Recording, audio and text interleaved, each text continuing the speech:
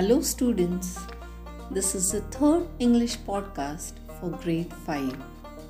Your English educator Rohini Jain welcomes you all to the second part of the poem The Daffodils. There are 4 stanzas in this poem.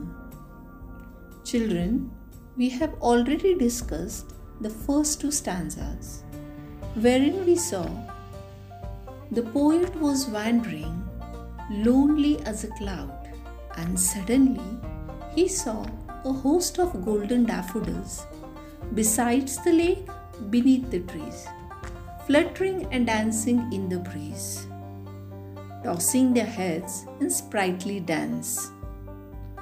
Children, today we are going to discuss the third and the fourth stanza of the poem.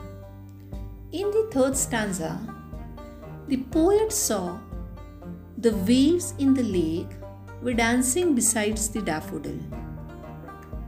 But the waves on the surface of the lake were no match for the waves of daffodils rippling in the breeze.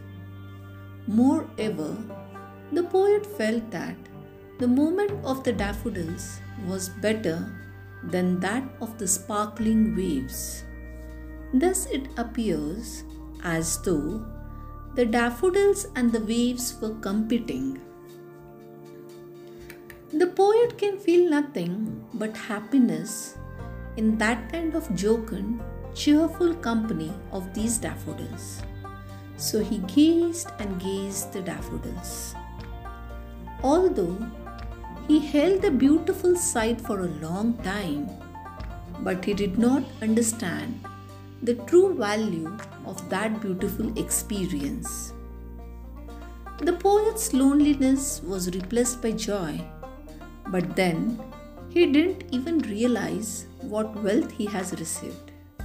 Students, the wealth here refers to the scenic pleasure he gained from watching the beautiful flowers, daffodils.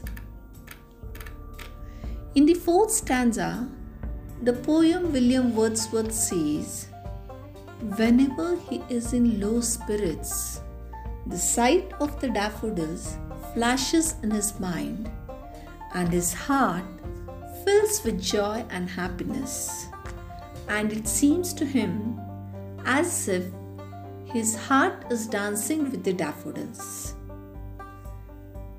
Whenever he is lying on his couch, feeling kind of pensive, he just thinks of the daffodils and his heart dances happily." So this is the fourth stanza. Now the rhyming words used by the poet in the third and fourth stanza are they, gay, glee, company, thought, brought, lie, I, mood, solitude, fills, daffodils. And the figures of speech used are personification and repetition. Personification, you can see in this line, the waves besides them danced. The waves are given the human nature of dancing. The other figure of speech used is repetition. You can see in this example, I gazed and gazed but little thought. In this word, gazed and gazed is repeated.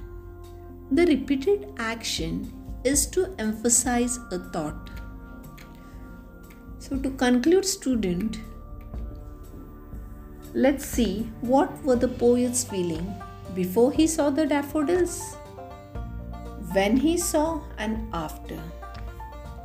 Before he saw the daffodils, the poet was walking around through the hills and valleys, but he felt all lonely and sad.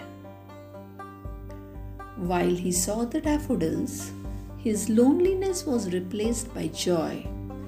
but he didn't even realize what a gift he has received.